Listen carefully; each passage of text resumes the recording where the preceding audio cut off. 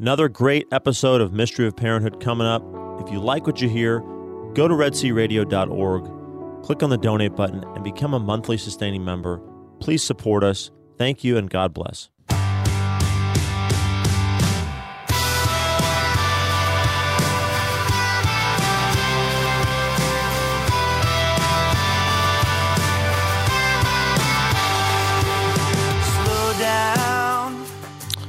All right. You know what that music means. You are listening to The Mystery of Parenthood. And before we get started on this July 5th day live, which is rarity, we're going to start, as we always do, with our prayer. In the name of the Father, and the Son, and the Holy Spirit, amen. Lord God, from you every family in heaven and on earth takes its name. Father, you are love and life. Through your Son, Jesus Christ, born of woman, and through the Holy Spirit, the fountain of divine charity, grant that every family on earth may become for each successive generation a true shrine of life and love. Grant that your grace may guide the thoughts and actions of husbands and wives for the good of their families and of all the families in the world. Grant that the young may find in the family solid support for their human dignity and for their growth in truth and love. Grant that love, strengthened by the grace of the sacrament of marriage, may prove mightier than all the weaknesses and trials through which our families sometimes pass. Through the intercession of the Holy Family of Nazareth, grant that the Church may fruitfully carry out her worldwide mission in the family and through the family. We ask this of you, who is life, truth, and love, with the Son and the Holy Spirit. Amen. Holy Family of Nazareth, pray for us. St. John Paul II, pray for us. In the name of the Father, and the Son, and the Holy Spirit. Amen. Hey, so we're live today. So that's yes, indeed, July 5th, 11:05 or whatever it is. And since it's July 5th, I was thinking, belated Happy Independence Day. Yeah, belated Happy Independence Day, and that was part of the reason for what I think why I thought we would talk about today, our topic, which is on freedom. It's it's another word that's thrown around quite a bit, and I think often misunderstood. And to kind of give a Catholic perspective for what it is, and biblically, I thought we could start with this verse, and then I'm gonna pull up a catechism on freedom as well, and then we'll kind of dive into what all it says. And so St. Paul, in his letter to the Galatians, chapter 5, verse 1, says, "For freedom Christ has set us free. Stand fast, therefore, and do not submit again to the yoke of slavery." So Christ has set us free for freedom. And so freedom is obviously a very important part of being a Christian and a proper understanding of what freedom is. And the Catechism in 1731, in section 1731, says, "Freedom is the power rooted in reason and will to act or not to act, to do this or that, and so to perform deliberate actions on one's own responsibility. By free will, one shapes one's own life." And I think that's a great thing.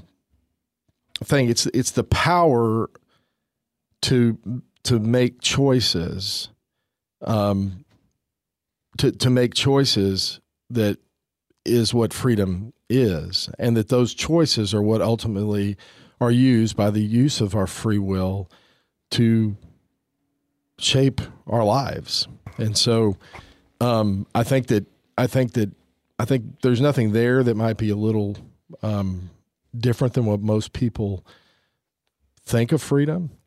But there's also an important point. I think John Paul II, I don't have this quote in front of me, but I know when he talked about freedom, freedom is not license, but is rather the ability to do what one ought to do. And so freedom is tied to something. It's second, right now it's, I think, at the top of the list of things that people will argue for. But it's for something. It's not freedom from something. It's not freedom from rules or from doing good or from it's freedom from anybody else telling me what I ought to do. Instead, it's freedom to be able to do the good, to enjoy the beautiful, to be just, to make decisions and move from that. So I know one of the cool things from a Catholic perspective is it's, as they've always taught, it's kind of it's the image of, it's part of being in the image and likeness of God that we can actually do something to form our lives. But the church also would say that because we're sinful beings, that we often misuse our freedom or become enslaved to things, thinking that we're using our freedom freely. And so we need God's grace to actually be able to do it. And so it's a very Catholic sense of it's we're cooperating. So there's something for us to do, but it's God's grace that enables us to live out that freedom. And I remember, yesterday I saw a deal that I thought was, pretty amazing, with regard to by signing I saw this I think this is on a deal up in, I believe it's outside where the Declaration of Independence was signed. And this is by signing the Declaration, I'm reading this, by signing the Declaration of Independence, the 56 Americans pledged their lives, their fortunes, and their sacred honor. It was no idle pledge, because 9 signers died of wounds during the Revolutionary War. 5 were captured or imprisoned. Wives and children were killed, jailed, mistreated, or left penniless. 12 signers' houses were burned to the ground. 17 lost everything they owned, and no signer defected. Their honor, like their nation, remained intact.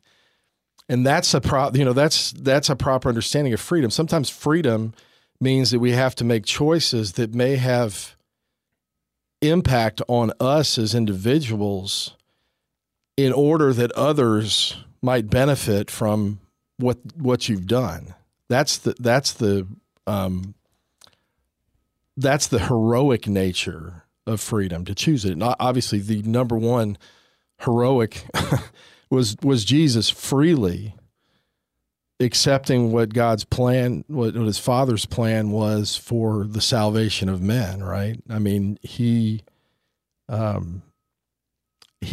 freely laid down his life for the sake of us. So he went through something bad, sacrificial, something awful, something that he didn't have to do, so to speak, but he freely chose because he knew the great good that would come from the infinite good that would come from his laying down his life for the sake of me, Thaddeus, everybody who's listening and all who aren't listening. And so we're meant to be willing to do that, to lay down our lives for the sake of others. And if you think about it fortunately, it doesn't mean that the house is going to be burned down or people are going to be mistreated. Day-to-day life of being a dad or being a mom is exactly that, to lay down freely the stuff you may want to do for the sake of your children. Maybe choose not to go on a vacation that maybe you could go on because you need the money to help your kids with school or something. It could be, I'm not going to go out with my friends tonight because I need to stay home and help my son or child or daughter with their homework. I mean, so we don't need to make it as big as what these people did. I mean, they truly did lay down their lives, but we don't need to make it that. But I still think that's heroic in this age where freedom, misunderstood, says, well, you ought to be able to do whatever you want, right? So if I want to go out with my friends, or if I want to go and do this, or want to leave my family and not take care of them because that's what I want to do, we have an obligation to do it. And it's a freedom that we choose. It's use of our freedom to choose to give our lives for the sake of others. And that doesn't always have to be like these 56 people that signed the Declaration of Independence. It's a day-to-day laying down your life for the other in imitation of Christ himself, who said there's no greater love than to lay down one's life for one's friends. And so we have to look at freedom and say, it is a gift, but it's not to do whatever I want. It's to do what I ought to do. And there's a lot of ought in day-to-day life. You know, I'd like to sleep in. I'd like to not go. I'd like to rest. I'd like to go. That's interesting what you said there, which is brings to mind that life is such that every free choice that we make, I would say every, necessarily carries oughts with it in its consequences. Right. So there are certain oughts that we encumber upon ourselves as a consequence of making a choice. A choice. There are certain choices that make, So obligation is a consequence of the exercise of our freedom. Right. And an obligation is not something that imposes itself in a way that takes away our freedom. It's an actual exercise of our freedom because of the choices that we've made. It's for that. I mean, if I go, when I went to work where I work currently, I laid out a plan to say, and they hired me based on this is what, production would be like. That was a grace-filled moment to be able to lay out the plan. I felt like God was directing me on to do it. But there are things that I said, I'm committing to do this stuff to achieve these results. And for that, in their trust of me, they pay me to go to work every day. Mm-hmm. Now, they don't sit there and check on me. It's a use of my freedom, but I need to get up and do what I said I was going to do. So when I get married and I make those promises to my wife, there are obligations that come with that are not imposing for it. You've made that choice, and therefore you're going to use your freedom to choose your wife and her good. You're going to use your freedom to choose your children and their good. And so I think there's a misconception that we see a lot of in today's world in particular, that to be free means to have no obligations. To be free is to have nothing that I have to do. To be free is to do whatever I want to do, whether it's good or evil. And freedom kind of really, in the proper sense, is there's something for that. The freedom is for making those choices, but there are obligations that we take in making. When I went to work for them, I obligated myself to, here's my plan. I'm going to try to do that every day as best I can. When I married my wife, will you accept children as gifts from the Lord and raise them up in the faith? That's an obligation that I can do. It's not something I walk away from. I think it's important as parents to also help our children understand that whatever moral system they ultimately end up deciding to live under, there are going to be certain oughts that come along with it. So if they decide to become, devotees of secular humanism, right? Well, there are certain oughts that come along with that ideology or that package of how one should live their life. There's oughts that come along with how the human is supposed to relate to the environment, to the ecology. There's oughts that come along with how human beings are supposed to use their sexual powers. Right. Like there's a sexual morality, right, if you can call it that. Right. I think you understand what I'm saying. That goes along with that. So every ideology, whatever ideology or worldview they ultimately decide to take up, they're going to be bounded by certain oughts or obligations or expectations of behavior. Right, and I think that is so. The question is, I mean, they need to see that with eyes wide open, and I think it's important at this point to point out that, you know, as Pope Benedict and many others before have pointed out, that the reason to become a Christian is not for the moral aspect. Because I've heard there's people that say, well, you know, it's good to be a Christian because you treat other people nicely and you do all that. But the reality is that flows from the most important thing about being a Christian, which is an encounter and a relationship with the person Jesus Christ. That's it. And so everything flows from that. What you know, there was always the wristbands to what would Jesus do, for better or for worse. At some level, that is the way we should think. We're part of his body. We were one of his members. And so if we're truly Christians, we're in an encounter with him, and we should pray about the choices we make. And when we make a commitment, we should move forward with that commitment, trusting in his grace, but also trusting in the fact that he's put that on our hearts and asked for us to cooperate by planning to the best of our ability, by choosing to do certain things that choice requires of us, and that's an exercise of freedom. That's not an imposition or a lack of freedom. And so I think it's really important to teach our kids.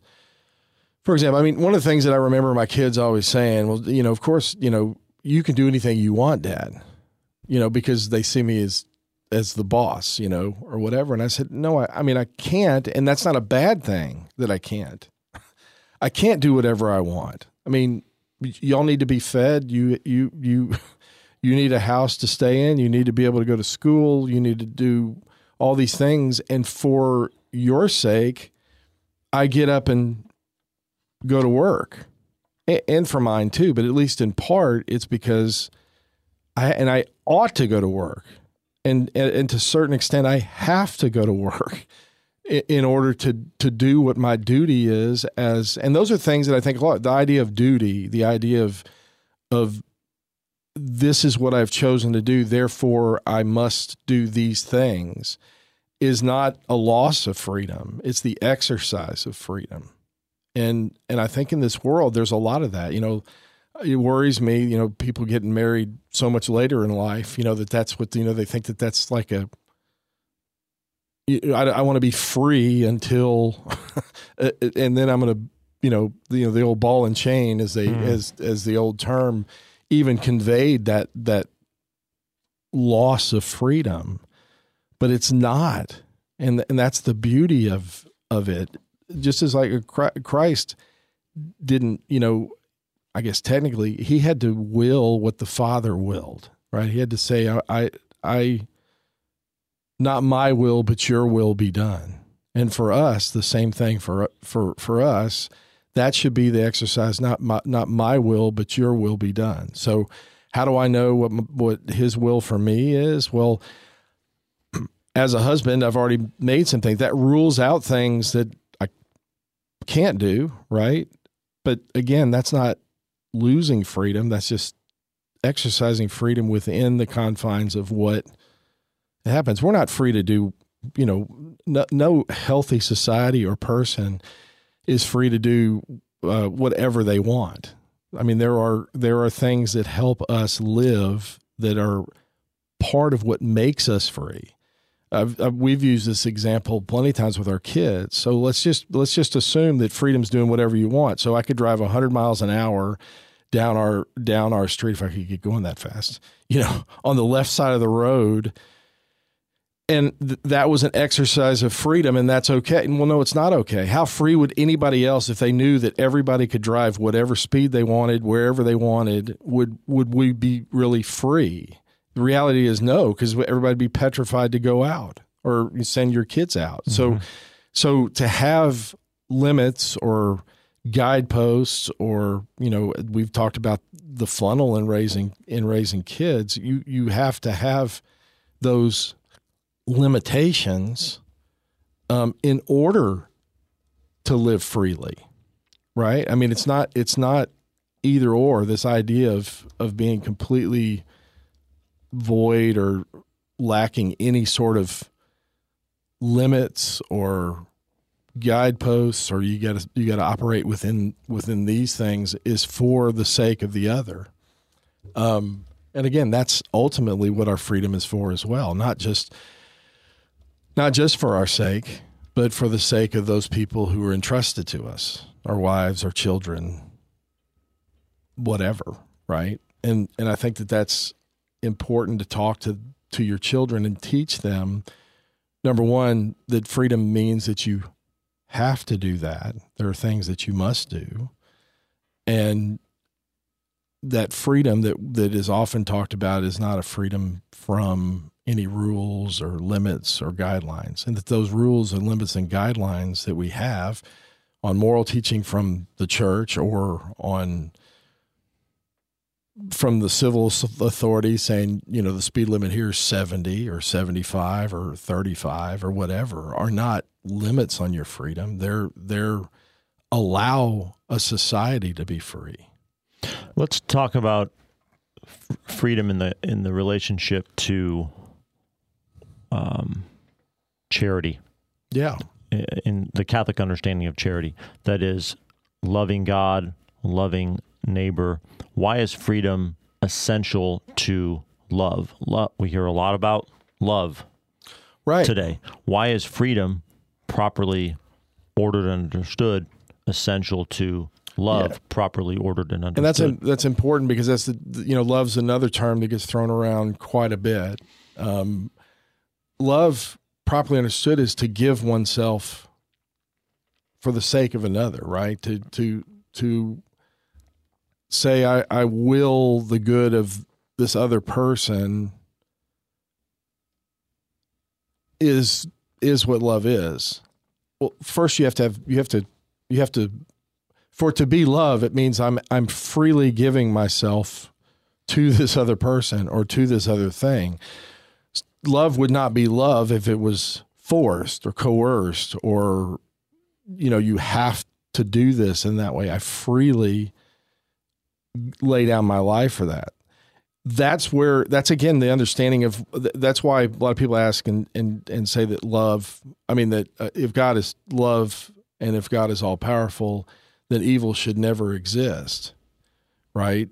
And so evil is a privation of the good. It's something, something it's not in and of itself something that exists, I guess. I'm not a technical theologian on this, but the reason evil exists is because God wants us to love him and love our neighbor as ourself by free choice, by our free choice, which means, if it's a free choice, that they have to have the freedom to choose to not give themselves away, to not serve, to not do whatever.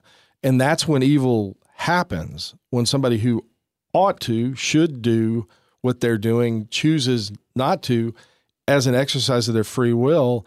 That is actually what points to the fact that when somebody does lovingly lay down their life, there's a difference there. There's love.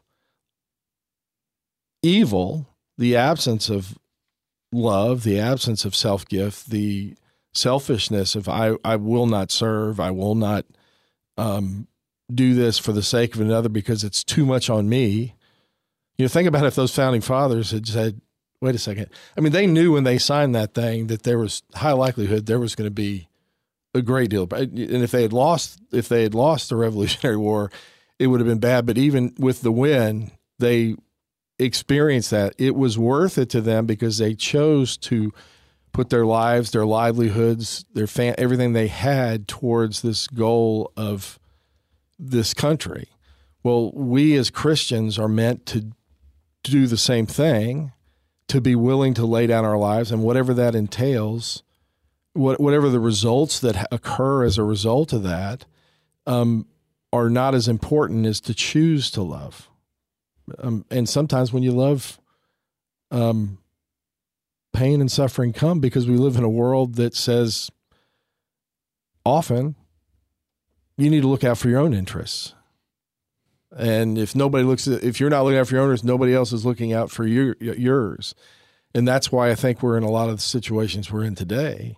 And that's why we have to raise children to understand that to be free and to love and to give yourself away doesn't mean that everything is hunky-dory or going to be fine. And in fact, part of the heroic nature of it, part of why there are martyrs and saints, is because they chose God, his will, and the others that they were around to the detriment of themselves for the sake of loving God and loving their neighbor. I mean, Maximilian Kolbe comes to me right off the top of my head. Well, I've got a son named after him, but the fact that he's sitting there in a concentration camp, and they're going to punish somebody, so they pick this man who is married and with kids. And most of us would say, well, thank God it's not me, yet Maximilian Kolbe, said, well, just kill me instead, out of love for God and love for the man and for all the children and all the impact it would have on his wife and kids if something were to happen. And that's what makes it heroic, is there was nothing. They weren't like, does anybody want to take his place? I mean, he voluntarily said, let me be taken instead of him. If you're going to kill somebody, go ahead and take my life. And that's a free choice that is heroic, that exhibits love. He didn't have to do it. And so, again, those are our examples, the great saints who wouldn't deny Christ. And I think it's so important. We tried to recount stories of saints who loved God so much that they wouldn't, even at the cost of their own lives or their own reputation or whatever. I mean, St. Thomas More, he eventually laid down his life, but he wouldn't back off what was true. And he said, I have to do what I'm doing because this is the truth with regard to dealing with him saying it's okay for, I don't know the history, Henry VIII, or was it Henry VIII? Mm-hmm. Yeah. Henry VIII. Mm-hmm. To break away from the church, to get remarried, all the things that he was trying to do, and he would not sign off on it because he said, I'm giving myself to what's true, what's good, and what's beautiful so fully that even though the externals are saying, you're going to die as a result of this, or you're going to be in prison for the rest of your life, and you're going to never see your wife and children, that I'm giving myself to that. And that's where our true joy and happiness comes from, which is, again, not what this world speaks. I'm trying to think who, I was talking to one of the kids recently about suffering and how this world abhors suffering. Like, suffering is worse than death. So to avoid, so many people will do whatever they can to avoid whatever suffering's out there. Well, suffering is not. Suffering's part of being a Christian. Suffering's part of that, and it comes because this world is not our own, right? I mean, it's fallen, and so it doesn't like love. It doesn't like laying one's life down for the sake of another. It doesn't like that, and therefore it punishes, or even sometimes kills, or excludes. And so there are things that come with freedom that may lead to suffering in this world, but that's not the worst. The worst thing is to be separated from God forever, right? I mean, John Paul II, I think it was in Veritatis Splendor, goes to great lengths about saying, well, you can love God and don't have to do these things. There were theologians out there saying, basically you can say I love God kind of, behind your back and then still choose to move forward, because certainly God wouldn't want this person to not be around his wife or children because they're going to get punished as a result of them standing up for what is right. And John Paul said that theology dismisses millennia of martyrs and saints that have chosen to do the hard thing because it was the right thing. It was what they ought to do. And they chose that. And the consequences that came with it was for the greater good. Doesn't that also ignore the example of the cross? Well, 100%. 100%. And you know what, you got to ask yourself, what does Jesus mean? Christ is who reveals man to himself. 100%. And that's where, but there were theologians, and he went to say, look, I mean, it's the splendor of the truth is the truth is a person, but the truths that are revealed through him, you know, that's where our happiness is. And if the world is saying, well, look, you know, I mean, that's what they did to St. Thomas More, right? You know, just sign this thing. Everybody knows you're against it. Mm-hmm. Why would God want you to not go home to your wife, and your daughter comes and tries to talk to you, writes a letter, you know, saying, please don't do this. I mean, just sign it. Everybody knows you're against it. That again, I think actually points back to something that is very Catholic and very Christian from the beginning. What we do matters. Our bodies are given to show the truth. And that's what Jesus' body did for us. What did his dying on the cross show us? I mean, that is an outward human example of God, because he's God. God loves you, and I love you, and I'm willing to go through this because of that truth. The truth is, you would all be going to hell if I didn't do it, and I being God and being the second person of the most Holy Trinity, I'm going to lay down my life in order to correct the selfishness of Adam and Eve and allow everybody else to have the opportunity to be in heaven with us for the greatest good ever, right? That we who don't deserve it have the opportunity to go to heaven because he laid down his body. This is my body given for you. Take up your cross. I mean, it's over and over.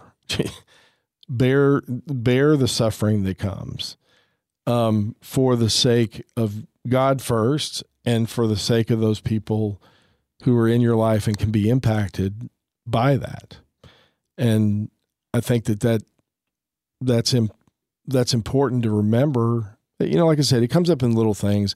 I've told this story before about Madison was dancing, probably 10 years old, and they had something. They were doing Les Miserables or some stuff from Les Miserables, and there was a song. It looked like a cute song, but it was making fun of the Pope, you know, and it was negative. And now we could have done lots of things, right? We could have just said, you're not going to dance in that, with no explanation. We're just going to pull it out. Or we could explain it.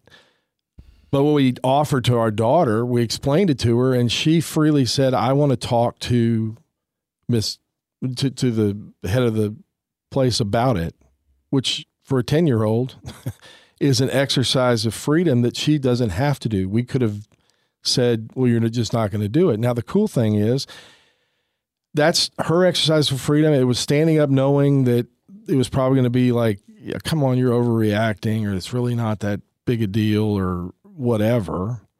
And she said, can't we change it? And if we can't, I'm not going to dance in it.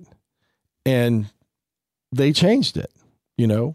So that is incredible. No, it's unbelievable. But we weren't going to make her do that because she was 10 or 11. I mean, she was a young girl. But she said, we'd always encouraged our kids, you know, you need to learn how to fend for yourself, or at least stand. We're here for you, but do that. So those are the opportunities that you can give your children, which may lead to suffering, right? I mean, that was a scary deal. Now, Steph was with her. It wasn't like she just went in there by herself, but she was able to do the talking, and they bleeped out the stuff that was negative. They still did the dance. It had no reference.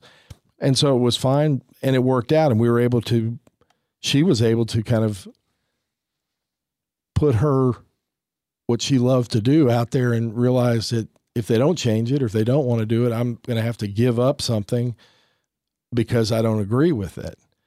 Well, those are the type of things that we as Christian parents need to look at, and depending on the kid and depending on the situation, not just necessarily just extract them from it, but learn how to kind of go into the world with a Christian and be able to offer up the fear, the concern, the whatever that's sometimes comes along with, I know if I say this or if I do this or that I might have repercussions that will hurt my ability to do what I love to do, or at least for a little bit, and be the odd person out, or that, she's weird or whatever.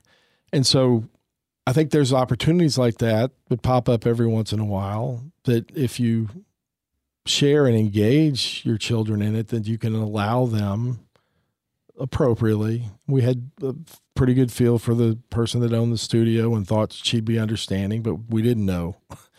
And then we were there with her. So it wasn't like we just sent her into her room and said, go do your thing. But it was a way of kind of saying, there's something you have to do. You could swallow your pride. It's really not that big a deal. No big deal. I mean, there's lots of things we could have done, but she was brave enough and bold enough to do that with full understanding of why we were concerned about it. Those things are going to come up in parenting, so every once in a while, not often, but it'll happen, and we've got to show our kids that sometimes you have to choose to do something that is the right thing to do.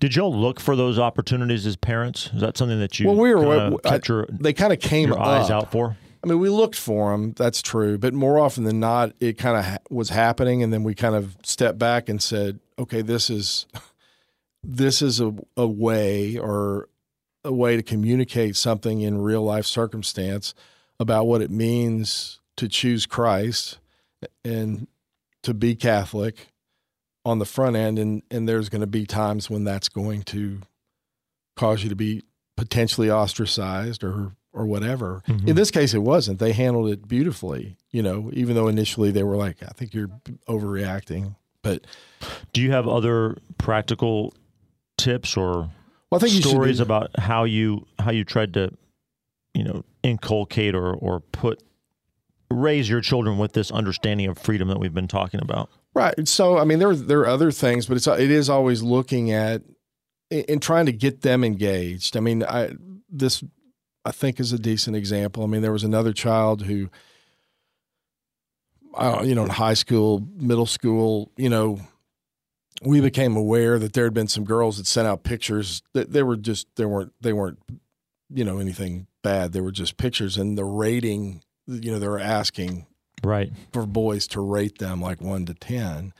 And, I don't remember how it came up, but we became aware of it. And instead of saying, that's bad, you shouldn't do that, we talked through it, which I think is part of what we need to do as parents is we have to talk through it. What do you think? What do you think if your sister had done that? Would you think that'd be really a good thing to having them be rated in comparison to other girls? And then we talked about why would that be? And so we talked through, we're all equal in dignity. We all have, every human is in existence because God loved them and put them in existence, regardless of what they look like or how attractive or unattractive they are. So to objectify them and say the only thing that matters, or by rating, what do you think about that? And he said, well, I wouldn't want my sister to do it. And I said, well, then wouldn't. So we didn't tell him what to do. We just walked through this moral calculus. This is what we're thinking about this, and then don't disassociate. If you're talking about a girl, think about your own sister. Would that be okay with you? That's always a good practical tool. We've used that multiple times. Like when they'd say, well, this is not that big a deal. And they'd say, okay, let's just take your sister, put her in that situation. Would you be okay with that? Well, no. Well, then, you're also you're forming his conscience there too. Talk about the relationship between freedom and conscience. Well, our conscience is supposed to be what we follow, but our conscience has to be formed. It's not just what we think is right. It's are we willing to go out and search out what is right and listen to it? And that was cool. I mean, he ended up writing basically a letter to all the girls, just saying, "I'm not going to do this. I think y'all are, better than that." I didn't read it, but it was very nice, well thought out note to them saying, "I think that y'all shouldn't allow this, even though you want it." It's and again, that's at risk of not being cool, not being in the inner circle to have to go out and do that. But conscience is something that we have to help them form, because we're supposed to conscience is that inner voice, which we also talk to our kids an awful lot about, is that if you have an inkling, like if there's something deep down inside that says this is wrong, or I really should do this, or I shouldn't do that, we always say be listening to that.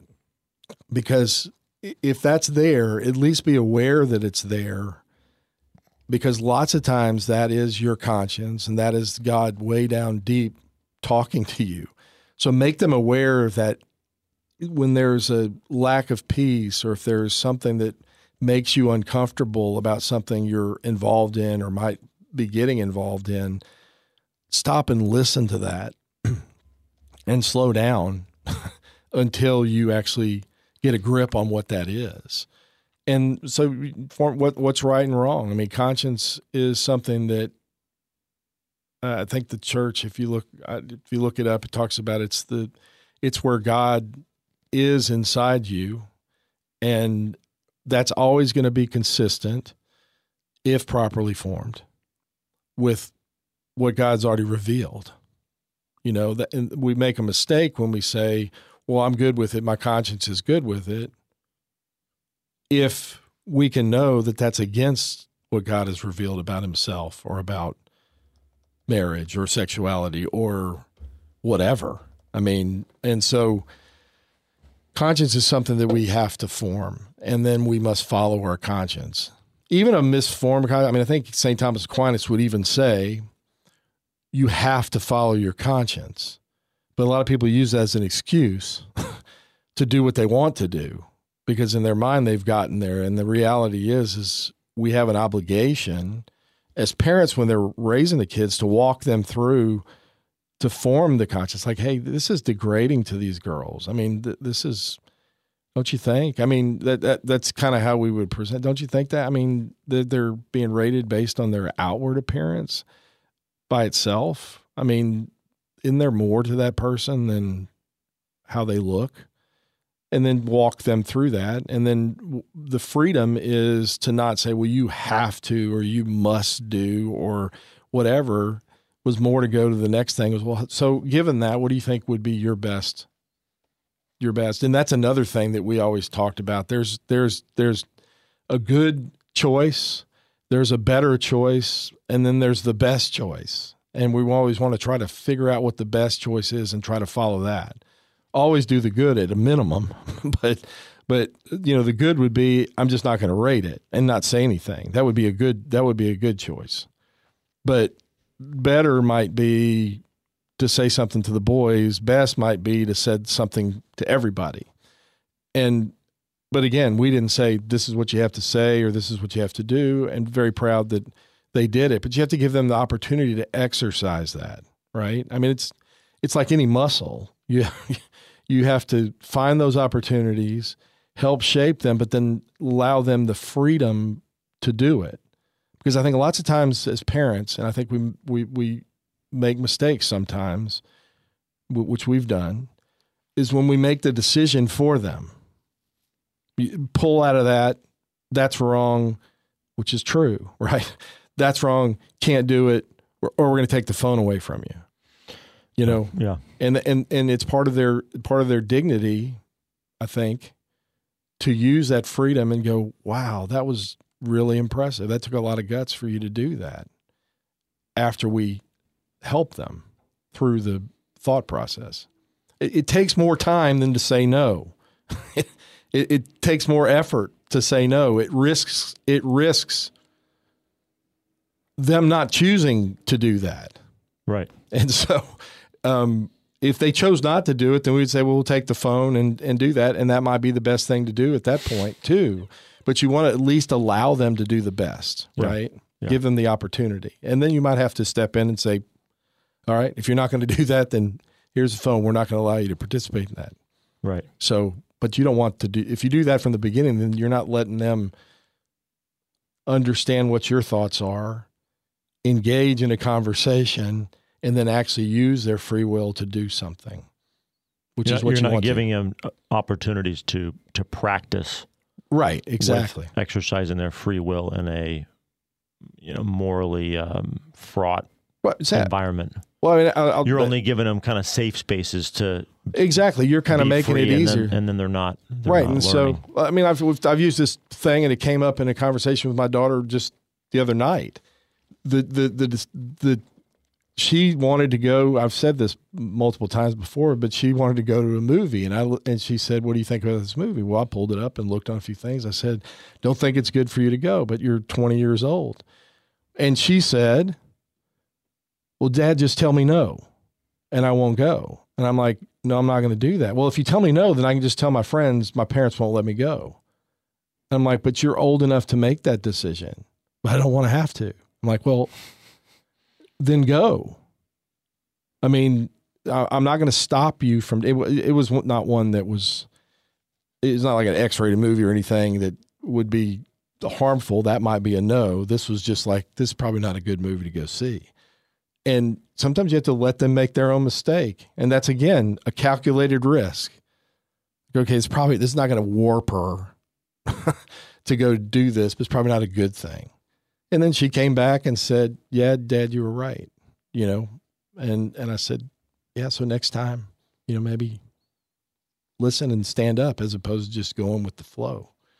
So, and again, so sometimes you let them do it and they choose something that wouldn't be your choice.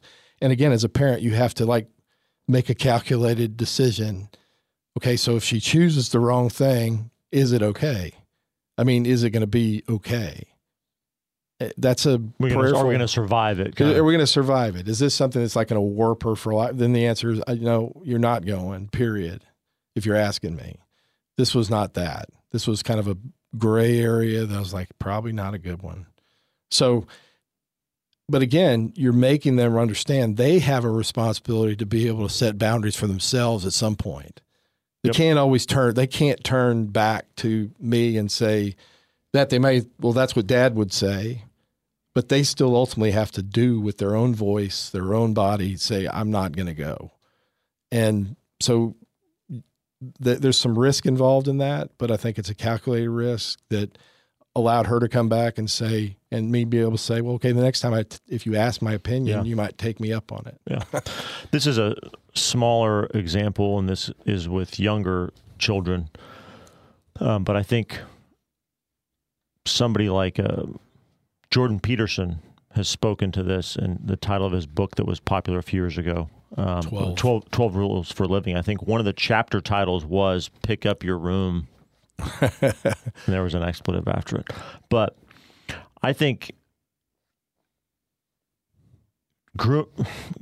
helping children to learn how to do that, to learn how to be responsible with their space and with their things and with picking up and putting away and cleaning and taking care of the common things that are of the family, like their dishes, for example, and not with you always standing over them, but them developing that habit.